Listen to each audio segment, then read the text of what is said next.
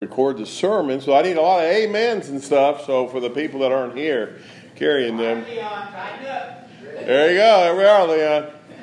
Get the drum roll ready, Dave. I woke up this morning. Oh, the lesson comes out of it comes out of John chapter 20 through to 29. The beginning of the sermon I changed because of going to support Leon and his wife and his family to his grandmother's funeral.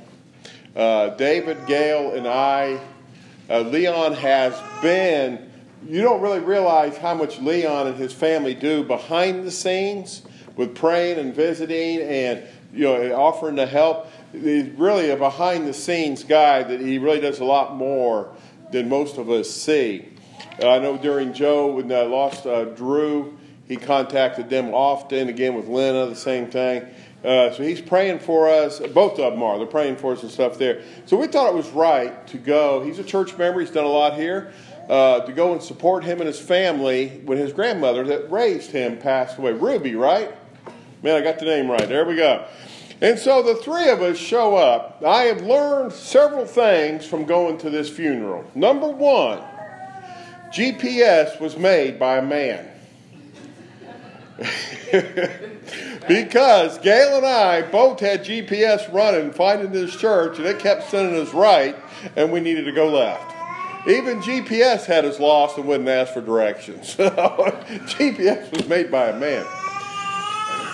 And so we show up to this church, Harvest Ministries, I think right there. This church in Osceola, a nice church. We show up, it's packed.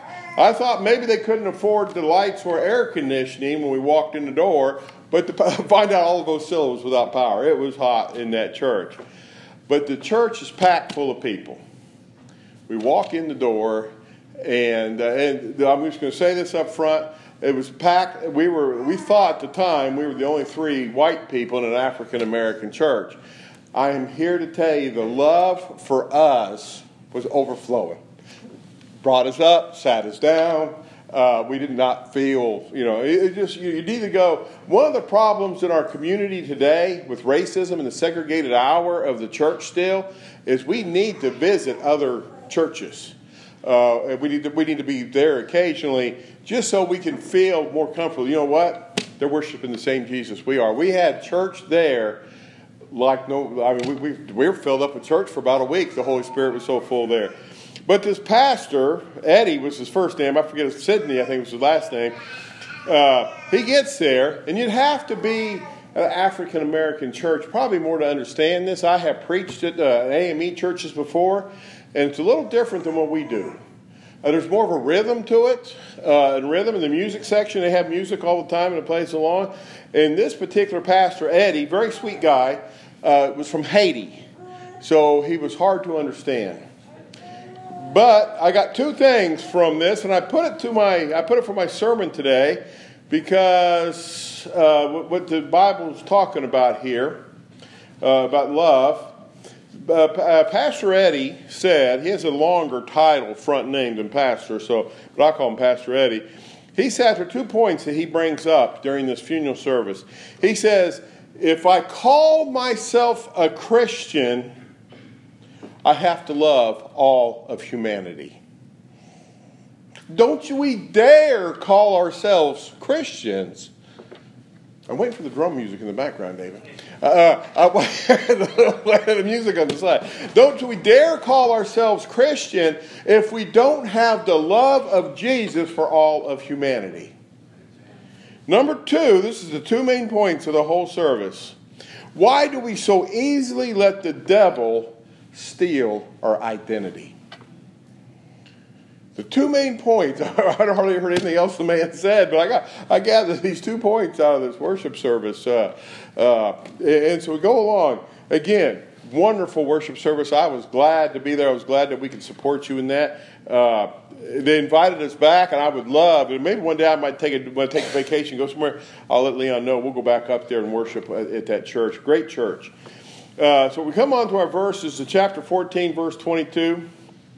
Judas, not the bad Judas, said to him, Lord, How is it that you will be manifest yourselves to us and not to the world? And Jesus answered and said to him, if anyone loves me, he will keep my word, and my Father will love him, and we will come to him and back up. My Father will love him, and we will come to him and make our home with him. He knows he who does not love me does not keep my words, and the word which you hear is not mine, but the Father who sent me. This is the word of God for the people of God. Praise be to God. Judas is asking this question. This is not the Judas, the bad Judas. This is another Judas that was a disciple. He's asking this question. Let me re-paraphrase that in like New Living Translation or the Message will pray. How will the world know that you live through us? By keeping the commandments of God. And what is the greatest commandment of God? Love. I will love God with all my heart, soul, and mind. When you got to study this in Greek to realize there's a mistranslation here. And love my neighbor as myself. It says the second and greatest commandment. That's numbered for us. It's really one commandment. If we love God, we have to love our neighbor. We cannot say, I am a Christian, and not love all of humanity. Now, where we get in trouble with this a little bit is somehow today, if you say you love me, that means you accept me and my lifestyle and everything about me. No, let's get that out of there. I am to love all of humanity, but you may be doing something that I think is wrong with the Bible. Hate the sin, but love the person. And that's how it's supposed to be. But we're living in this generation now. If you say you love me, you have to love what I'm doing too. No, that's not the case. That's not the case. I have to love you. Some people are lovable but not likable. Do we understand on that one? Some people are lovable, not likable. And so we have to realize is number one, we are called to love. What separates the church from the outside world? That's really what we got to look at. What separates us from the world? When the world sits there and says, well, I don't want to go to church because there are a bunch of hypocrites in the church, what are they normally talking about? They're talking about the people they see and the conceptions they have of church and this loving Jesus, and the people they see that are just like the world when they're living on the outside the church. That's what they're talking about, hypocrites. They don't see the love of God in us when we go out. And so with this, how quickly does the devil steal our identity?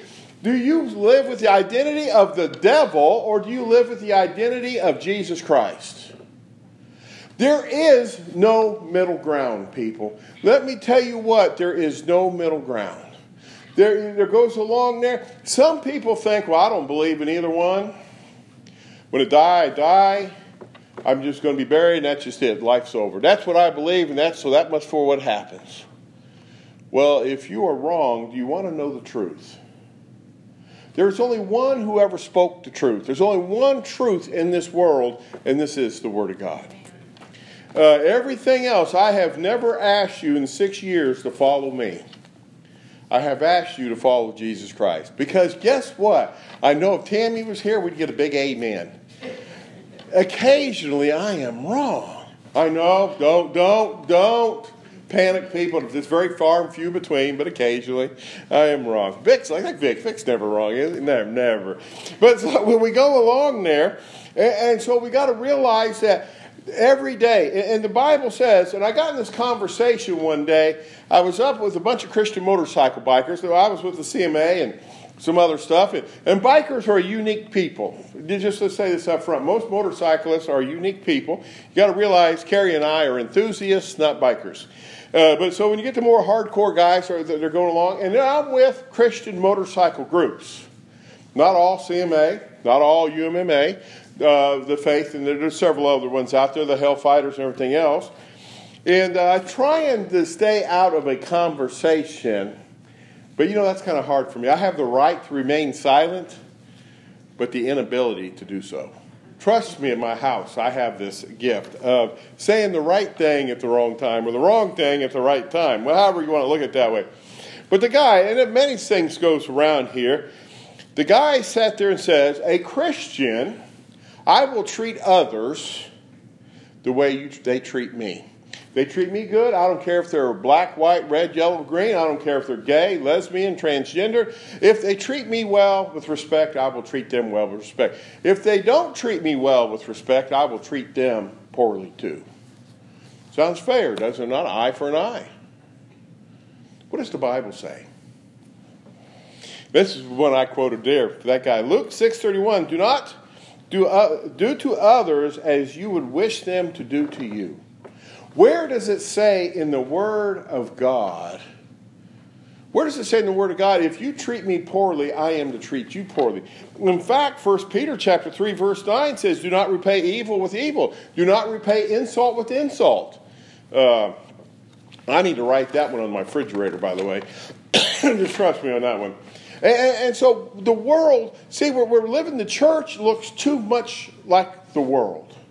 The church, we started acting, we started to go from the world. The Bible tells us to renew our mind, how often? In Romans chapter 12, verse 2, renew our minds daily. There we go. Philippians says, work out our salvation with trembling and fear.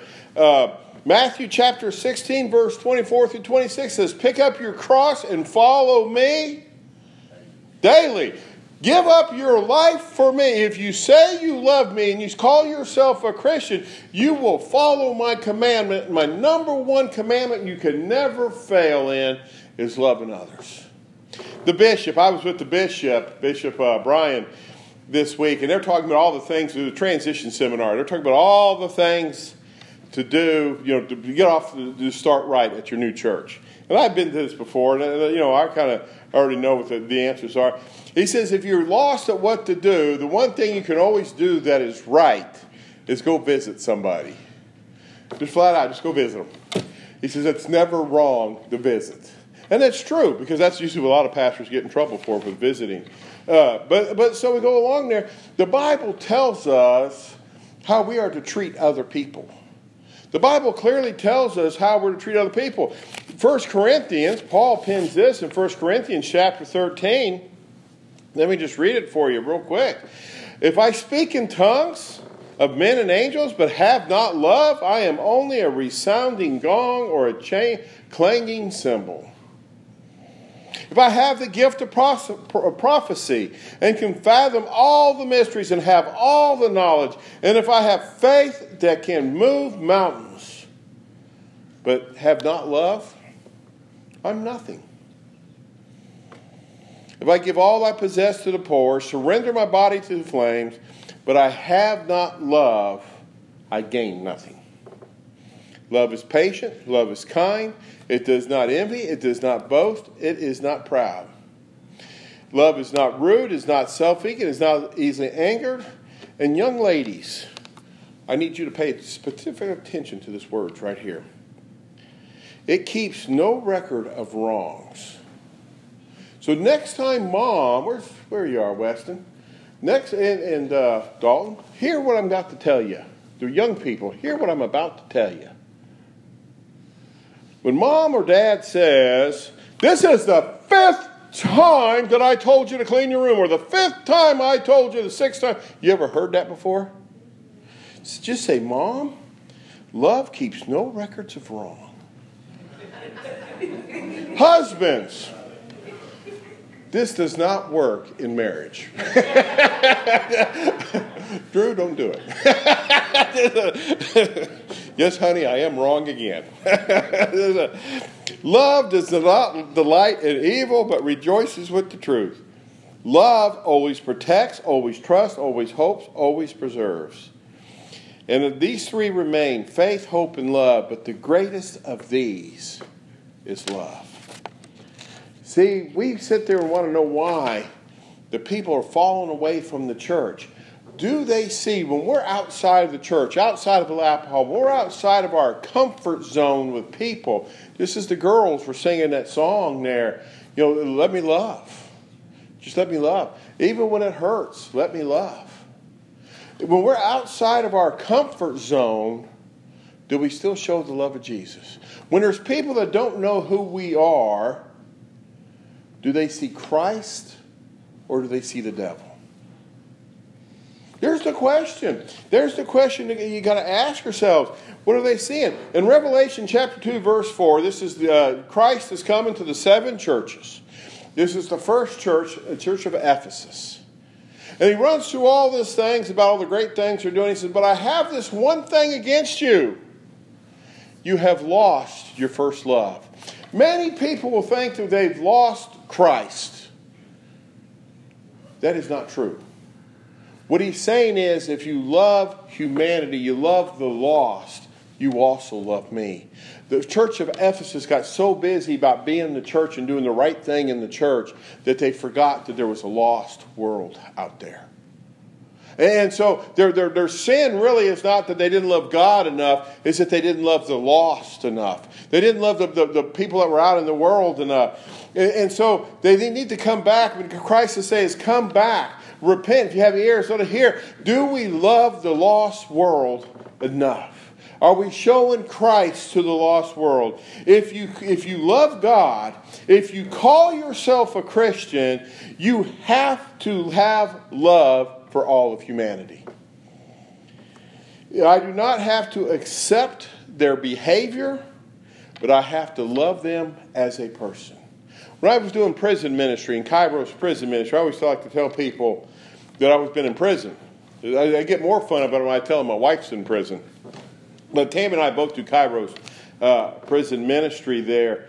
And what you had to come to realize is when you're dealing with prisoners, and really it really goes on the outside world, when we're dealing with people we just don't like or they're way different than us, that, they're living a life that's not according to the Bible, according to their. Number one, we cannot hold the unbelievers to the standard of the Word of God.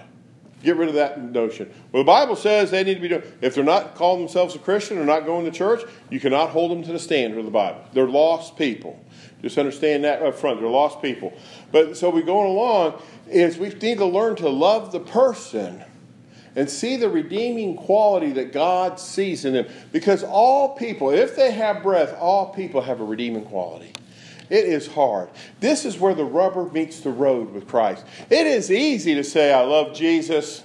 I give Jesus, He's the Lord of my life. I got a good job. My wife's okay. Or husband's okay. It could be the other way. The dog's okay. Got a couple kids. Life's going good. You got a nice house. Or, life is comfortable. Man, it's easy to love God. And we stay in our own little circle with my little friends and my little church friends and over here friends and go to church, put a little money in the offering plate. Life is easy. But where the rubber hits the road, where it meets the road, is when we're living outside of our comfort zone and we're loving people that are nowhere near like us. And we're seeing redeeming qualities. The guys that goes along, never mind, I won't go get too much of a description here. But when you see the people that are just like, man, that person's different. When I was a youth pastor, at Bemis United Methodist Church, I first started off in ministry, these girls, I had 9 girls in youth ministry to start off with. Guess what 9 fairly attractive young ladies bring to church? Boys. And I was like dad to all of them. Carried a firearm, I kid you not. And these brought these boys one summer. They went to some place, and they come back with 6 boys. All of them had different color hair, and it was spiked. I learned how to spike hair. It was spiked. They took a vacuum cleaner with mousse, and each spike was, it was this tall, a different color. They come into church the first time, and no lie, we'd have this prayer time, and there's 18 of us, or probably a couple more of us at the communion rail. I sat down here at this end of the communion rail to myself, being God, talking, God, don't worry, I will get those people out of your house. Man, was I ever wrong. A couple of those boys today, one of them's a lawyer, one of them is doing something else. They're great men. They're great men. You know what? They were just doing something. They were young, stupid, and doing something for attention. They were some of the most spiritual young men that I could have had in my youth group. They turned out to be great people. And you know what? Once they got involved with the youth, everything else they kind of normalized out, or to at least are normalized out. But so we got to go along. Romans chapter 13, verse 10, it says, love does no wrong to a neighbor. Love fulfills the law. If we don't have love for humanity, we cannot say we have love for God. And you cannot call yourself a Christian. How has God dealt with us? Romans chapter 5, verse 8, it tells us God showed his great love for us while we were yet sinners. He died for us. He didn't ask us to get our life right first. He loved us anyway. He seen something redeeming quality on the moment that we were conceived. Not the day we were born, but on the moment we were conceived, he seen redeeming quality in you and me. And he died on the cross for you and me. 1 Corinthians chapter 13, verse 30. It tells us, why are so many sick and weak? This is talking about communion. Paul's talking about communion. He talks about the church. Why are so many people sick and weak in the church? Why is the church weak? Because we've lost our first love for humanity. We cannot say, I love God, if I don't have a love for all of humanity. You can't be prejudiced and say you're a Christian. You cannot be anything else if not every person you meet, you can find the redeeming quality. You may not like them, but you can see the redeeming quality that Christ sees in them. So my question to you today, what does the world see? What identity are you carrying? Are you carrying the identity of Christ, which is love? Or are you carrying the identity of the devil, which is hate, destroy, death, and killing, lying, stealing? What side of the fence are you on? Remember, 1 John tells us, if we will earnestly repent of our sin, God will forgive us. Today may need be the day. Let us pray. Dear Lord, our Heavenly Father, we humble ourselves as we come here today, Lord. Lord, what a hard message to preach. Because, Lord, I could just see myself and all the things I have showed hatred for.